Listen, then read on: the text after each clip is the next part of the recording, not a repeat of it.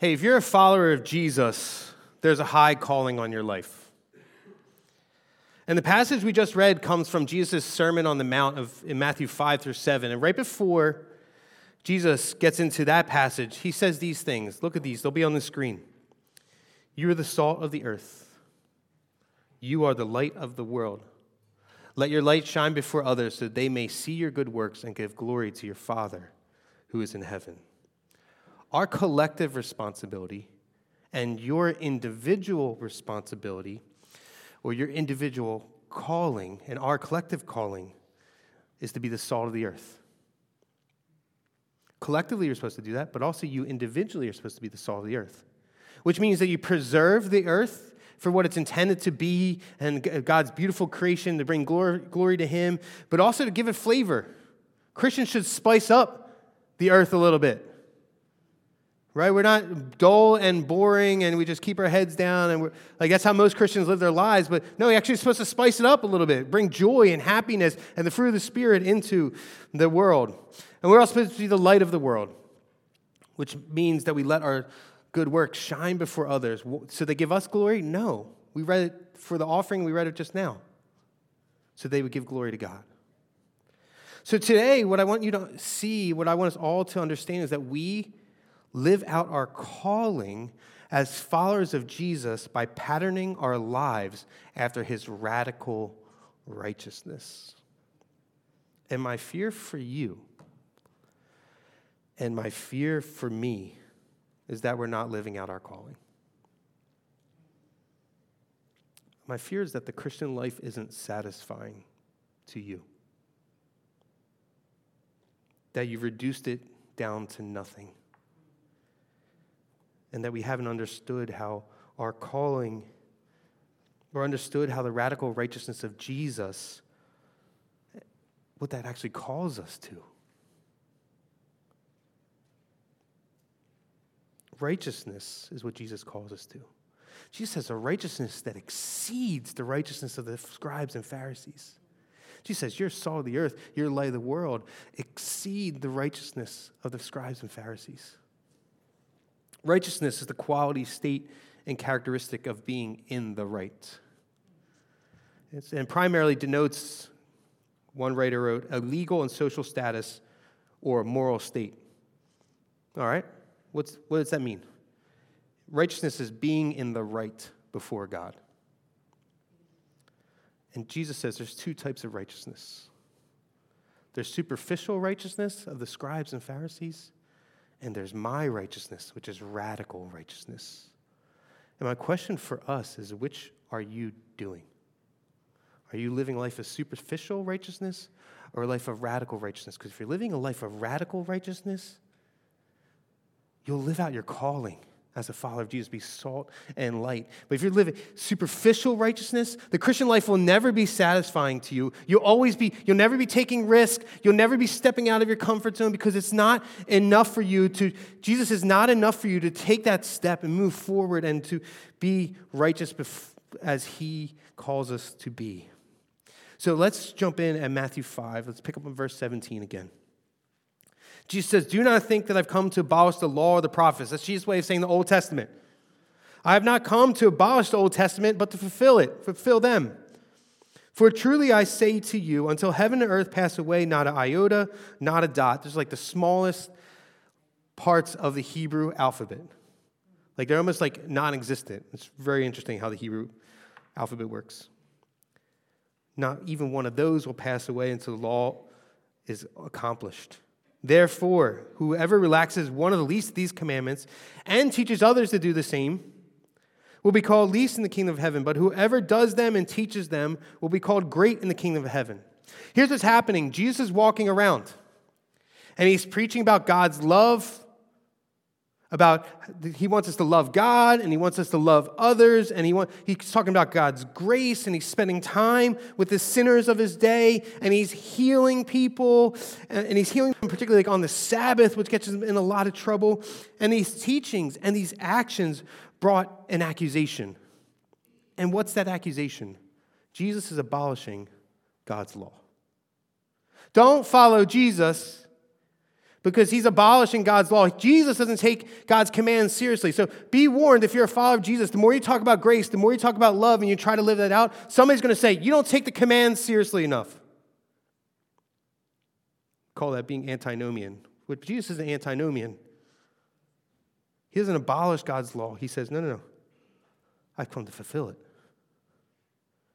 And that accusation is probably brought on by the Pharisees, which is probably why he says that in verse 20, who claimed to have high regard for God's law so much that they took extra steps to keep it. And Jesus clearly has heard this accusation, right? Think about this. Jesus he's God, but he's 100% God, he's 100% man. He actually hears what people are saying about him. He hears what people are accusing him of. He doesn't go, well, no, I'm God, just be quiet. He goes, no, I'll respond to that. I haven't come to abolish the law. I've come to fulfill it. Fulfill is the Greek word. To fulfill is, it's plerosai. It means to complete, to bring to its destined end. In other words, Jesus is saying the Old Testament is pointing to me. He says, truly I say to you. Whenever Jesus says that, or he says, for I tell you, Jesus is the only person that we know in ancient history that actually used that language. What he's doing, he's speaking with divine authority. It's almost Jesus' way of saying, thus saith the Lord. He's saying, for truly I tell you, or truly I say to you. See, the relationship between Christians and the Old Testament has always been tricky. So young people in the 2nd century, what happens is the Christian church had to deal with this heretic named Marcion. And what Marcion did is he rejected the Old Testament. He said something like this, and maybe you hear these accusations today, or you read something online. It goes like this: the God of the Old Testament is angry, but the God of the New Testament is loving. So what Marcion did is he said, okay, we're going to take a version of the Bible, and we're going to get rid of the Old Testament. And what he did is he kept the Gospel of Luke and about 10 of Paul's letters. And he didn't include passages like we just read in Matthew 5. Why? Because Jesus basically said, he explicitly says, I didn't come to get rid of the Old Testament. So if you're trying to put a Bible where there's not an Old Testament, you're not going to include this statement by Jesus, right? Jesus says, I've come to fulfill it. So Jesus says, truly I say to you, I didn't come to toss out the Old Testament. There's continuity between the new and the old. Instead, everything you, Israel, believed in, everything you longed for, everything you feel deep in your gut that you want, and this in your souls that you want, because you've read the Old Testament, that's why you feel this way. Guess what? All of that's going to be fulfilled in my teaching and my ministry. But unlike the scribes and the Pharisees and their followers, he's saying, my followers will take the Old Testament seriously. My followers will live and breathe and die as salt and light with radical righteousness. They'll obey God's law, and what also will do this, which, do you notice this? Jesus says they'll also teach other people to do it. So does that mean you and I are supposed to obey all of the laws God gave Israel in the Old Testament? No. Because what the New Testament shows us is that there's some things that Christ will bring to completion, like the ceremonial and civil laws, right? We don't offer sacrifices on Sunday morning because Jesus is the ultimate sacrifice. But there's some things something Jesus brings to completion. There's some things he hangs on to, though. Many of the moral laws, like teachings on sexuality, Jesus, the New Testament keeps those things. It's not, that was the Old Testament, that's how they saw things. No, like the New Testament's like, no, we're keeping these.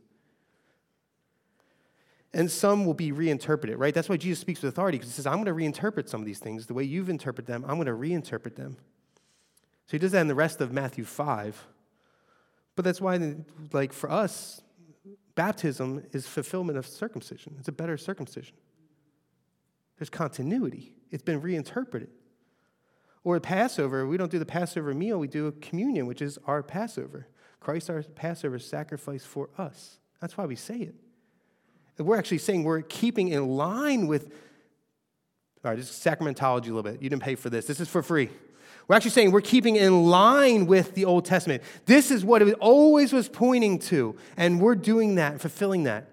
It's not Passover meal and communion. It's like true, real, deep Passover meal is communion. All right, so you're taking part of the Passover every Sunday. Cool, right? All right, I found it cool. Nobody else did.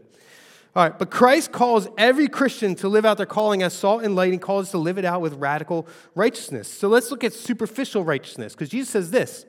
He says, For I tell you, unless your righteousness exceeds that of the scribes and Pharisees, you'll never enter the kingdom of heaven or the kingdom of God.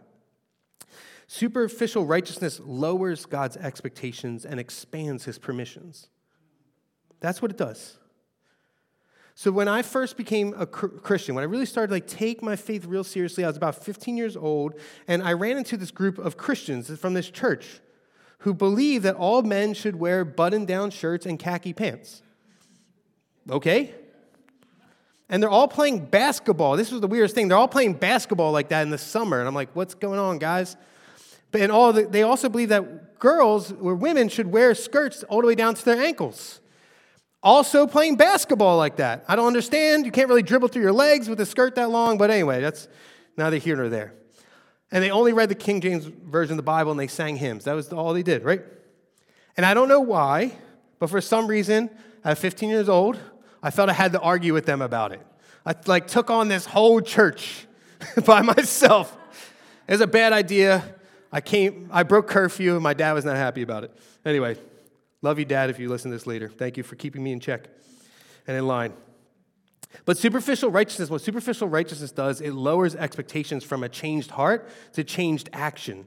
So radical righteousness heightens God's expectations because it actually says righteousness is righteousness of the heart. So at first glance, you might look at people like that church I ran to, and think, wow, they take their faith really seriously, maybe just a little too seriously. And we often do the same thing with the Pharisees. We go, wow, they really took their faith seriously, and definitely too seriously. But they heightened the expectations of the law. That's what we think. But Jesus actually says, no. You actually are lowering the expectations of the law.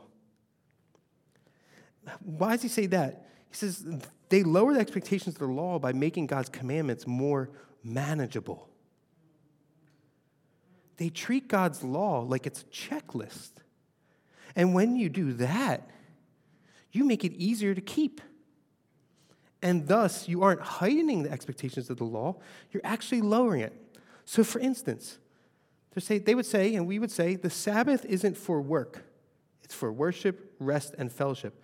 And we go, okay, let me get my checklist out. Let's define work. If I take X number of steps today, how many steps is work?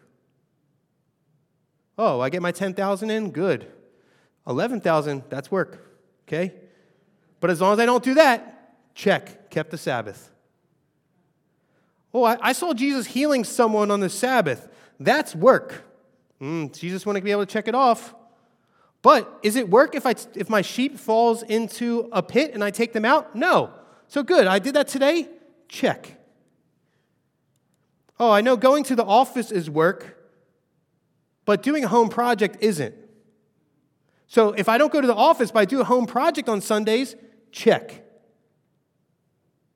Check, check, check, check. Jesus is saying you're getting this all wrong. When you do that, you lower the expectations, because the expectation isn't number of steps. It's your heart. Is your heart resting on the Sabbath, or is it working? For instance, are you always thinking about what's going to happen tomorrow, or are you here present right now worshiping the Lord in your heart? There's a difference. And that's harder to determine. And Jesus says, I want to get at your heart.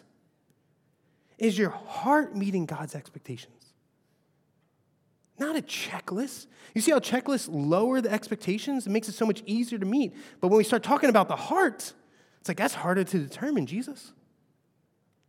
So here's an example Jesus gives. He says in verse 27 of chapter 5, you've heard it said, you shall not commit adultery, but I say to you that everyone who looks at a woman with lustful intent has already committed adultery with her in his heart.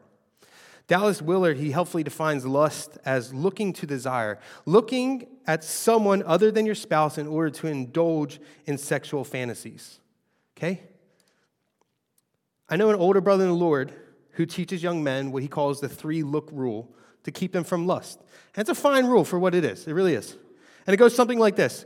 Usually when you see a woman, look 1 and 2 are pretty harmless. But look 3, that's when you cross a line. The Pharisees would take something like this and they would go, well, I gave that woman 2 looks, and even though my heart started lusting at look 2, I didn't go back for look 3. Check. I didn't lust. See, we lower God's expectations when our actions become the sum of our faith. Don't get me wrong. Your actions do matter to your faith, but they aren't the sum of your faith. The heart of God's commands is to get to the heart of you. You hear me? I'll say it again. The heart of God's commands are to get to the heart of you. The Pharisees say, I may have lusted after someone other than my spouse, but I never committed the action. I never touched her. Men say this all the time now. I can look as long as I don't touch. That's what the Pharisees say. So I'm in the clear. I didn't commit adultery. But when you do that, you've made your actions the sum of your faith. And by doing so, you lowered the expectations because God's command was really after your heart, to free your heart from lust. So my question is, where are you lowering God's expectations for you? Do you think that because you have a filter on your laptop and an accountability VPN and on your phone, that you've beat lust? Young people, do you think that because you didn't copy and paste something off the internet and claim it as your own, but you changed a few sentences or a few words that you didn't plagiarize? Your intention of your heart was to plagiarize. Do you think that just because you came to church today that you're a true worshiper of God? Is your heart engaged? See, don't lower the expectations of God by making your actions the sum of your faith. Is your heart righteous? You need both. Don't get me wrong. But what happens in your heart should affect your actions, and your actions should affect your heart. The Pharisees' problem is they only are focusing on actions. And because of that, they're lowering expectations. But the other thing that superficial righteousness does is it expands God's permissions so we can do what we want. So the Pharisees said something like this. Matthew 5 tells us that they said something like, hey, Moses said we can divorce our wives. So even for the smallest offense, if she burns the toast or somehow we're in year 15 to 20 of marriage and we don't have honeymoon level intimacy anymore, guys, right? Well, I can get rid of her. She's not my wife anymore. I'll toss her out. And Jesus says, hold up. Time out. You're expanding God's permissions to let you do what you want. It's like God's permissions or even his commands actually are more like guardrails on the highway, right? There's plenty of freedom. He gives a lot of permission to move around within the guardrails, but the guardrails are there. Why? To keep you safe. So although God gives you plenty of freedom with his permissions, he gives us commands to keep us safe from ourselves and keep our world safe. But we don't want that. We want to expand the guardrails. We want to expand them further. And worse, we teach others to do the same, Jesus says. So we might say something like this: God is love. Absolutely true. But then we followed up with, we expand the permissions. But he doesn't care who you sleep with. He doesn't care if you date or marry someone who doesn't love Jesus. He doesn't care if you sleep with someone before you get married to them. He doesn't care if you sleep with someone of the same sex, just as long as you love them, because God is love. See what you do? Expand the permissions, the things that God doesn't permit. Well, Christians have freedom to drink alcohol. So even if it offends a weaker brother or sister in the Lord, I'm still going to drink alcohol in front of them so they can just deal with it. See? Expanding the permissions. Well, here's one of my favorite ones. It's not a religion, it's a relationship. So it's cool if I don't make church, Sunday worship, a priority, just as long as I have a relationship with Jesus. And we've said here 1,000 times, you don't get the relationship with Jesus without his family. All right, he's our brother, so you're just going to get us too. We're a little crazy, but that happens. Or here's another one. Christians aren't bound to the Old Testament commands on tithing, all right?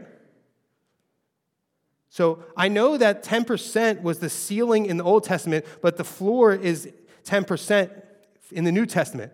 And we're just called to be generous. But God wouldn't tell me what to do with my money. So I don't really need to give to church. Listen to the expanding of the permissions. The generosity starts to expand as long as I'm generous in all these other ways. As long as I'm generous with my time. As long as I'm generous with my smile. Like, I'm just like, I smile like a crazy person at people. I'm always waving people. Come on, in traffic. Yeah, you go ahead, no problem. Don't worry about all the 20 people behind me. Evan's beeping his horn, but don't worry about it. Or like, as long as I bring donuts into work every once in a while, I'm a generous person. See how you expand the permissions? God says, be generous. And we're like, no, let's make that wider. So what happens is superficial righteousness becomes a mile wide and an inch deep. And so in the Sermon on the Mount, Jesus counters the scribes and Pharisees on murder, on adultery, on swearing oaths, on loving their neighbors. Superficial righteousness restricts and reduces God's commands into obliteration. And when we lower the bar of God's expectations and we expand the boundaries of his permissions, and worse, we teach others to do the same. Like, you don't think that your kids are picking up on the things that you're doing when you're expanding the permissions and you're lowering expectations? You don't think your kids are picking up on that? Absolutely they are. And then we wonder why our hearts are never changed. And we wonder why we don't know what our calling is, or we don't feel passionate about it, or why the Christian life isn't very satisfying. See, if the Christian life isn't satisfying for you, if following Jesus isn't satisfying for you, you're probably not following Jesus. Because you've lowered expectations, you expanded God's permissions, and you lost your calling of being salt and light. And if we lose our calling, the world will get hurt in the process. We are salt and light. If we're not going to do it, the world's not. So in the first century, an unmarried woman either dies or goes into prostitution. That's her options. So if you followed superficial righteousness and you can just toss your wife out just for anything, right? Didn't like that conversation. She's a Cowboys fan or something like that. You're like, get out of here. Women all of a sudden became insanely vulnerable to death or working the night.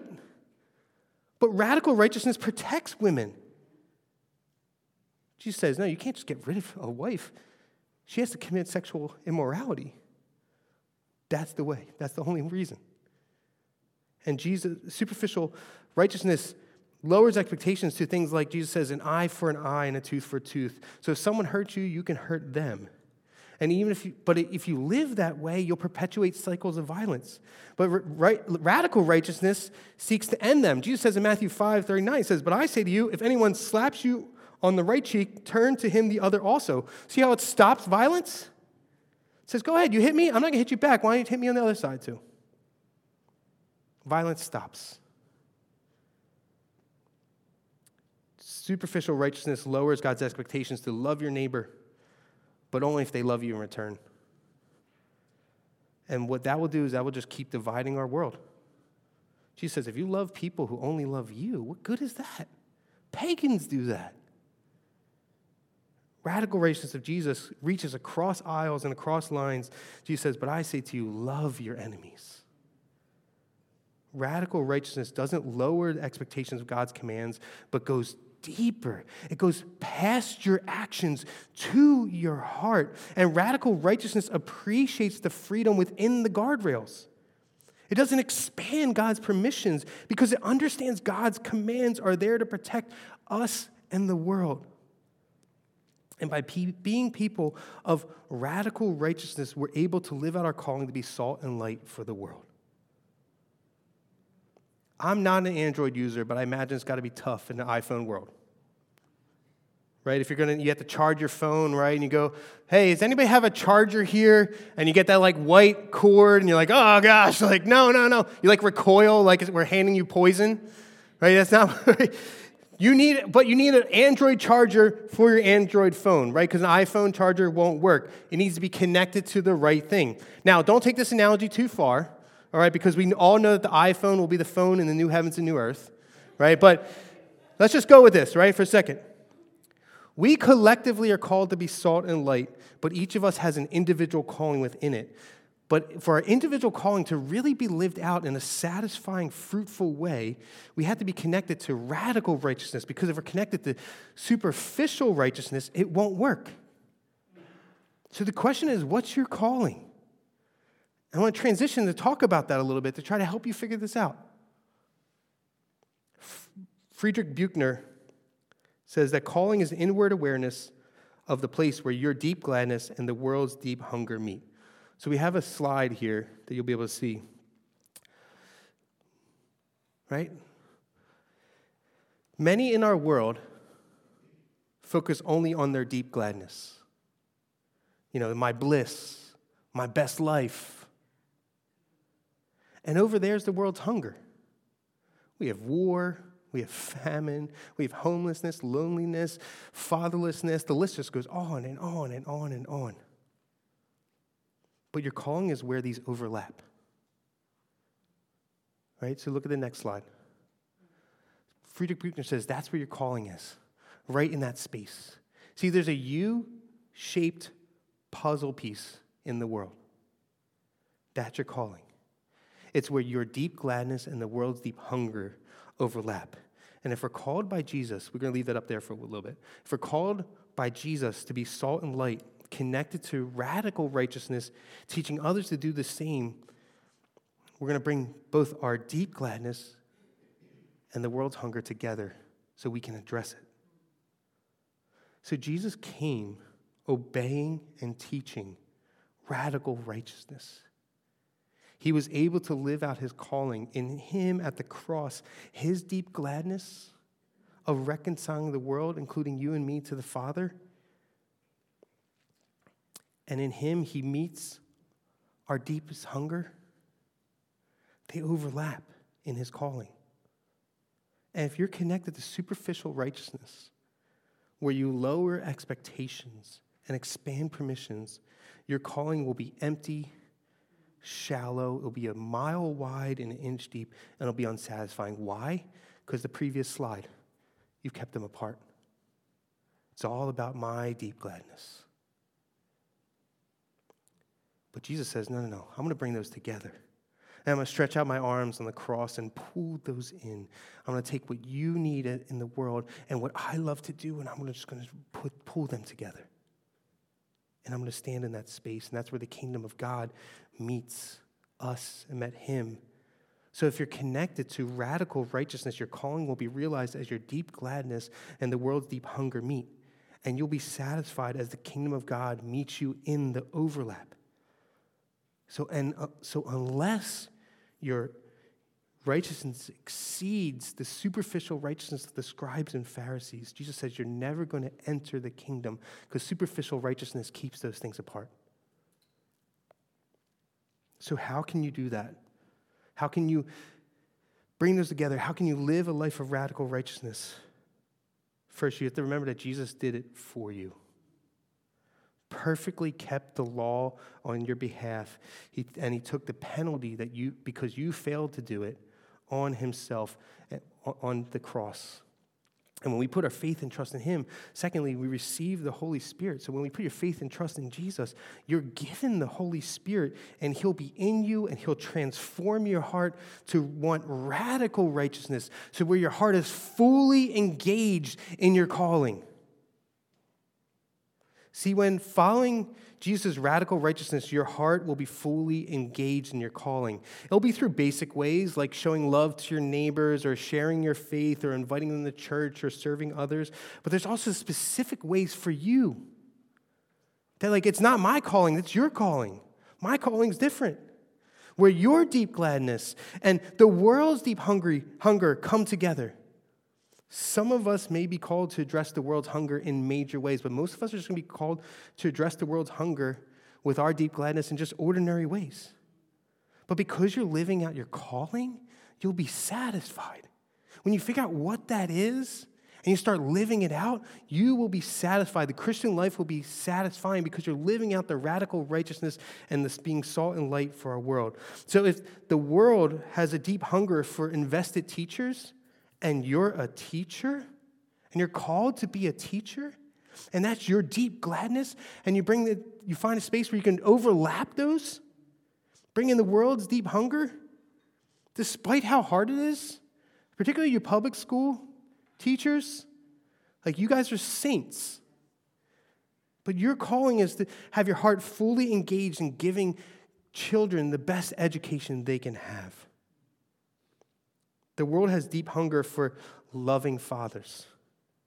And if you're a dad and you love being a dad, that brings you deep gladness, or you're a godly man in the church who wants to see men raised up to follow Jesus, and you're able to bring those together as your calling, your heart will want to disciple children. And you'll invest in the lives of children and young people, Liberty Kids, Liberty Youth. You'll make sure when teenagers walk in that they feel welcomed and cared for. And the world has a deep hunger for students who have integrity. So you're called to be a student. You want to be the best student you can possibly be. But when you put those together, you'll put in the hard work of studying, but because you want to glorify God, not to get an A or impress your teachers. You say, this is my calling to be a student with integrity. I want to glorify God, and I see that the world needs more students like this, and I want to bring that together. And the overlap is where God meets you, where his kingdom meets you. But radical righteousness will require you to make sacrifices. To have a radical righteousness in your heart so you can live out your calling, you have to first immerse yourself in God's word. And you have to spend time in prayer for your heart and for the world. How often are you doing that? How often are you praying for your own heart and praying for the world?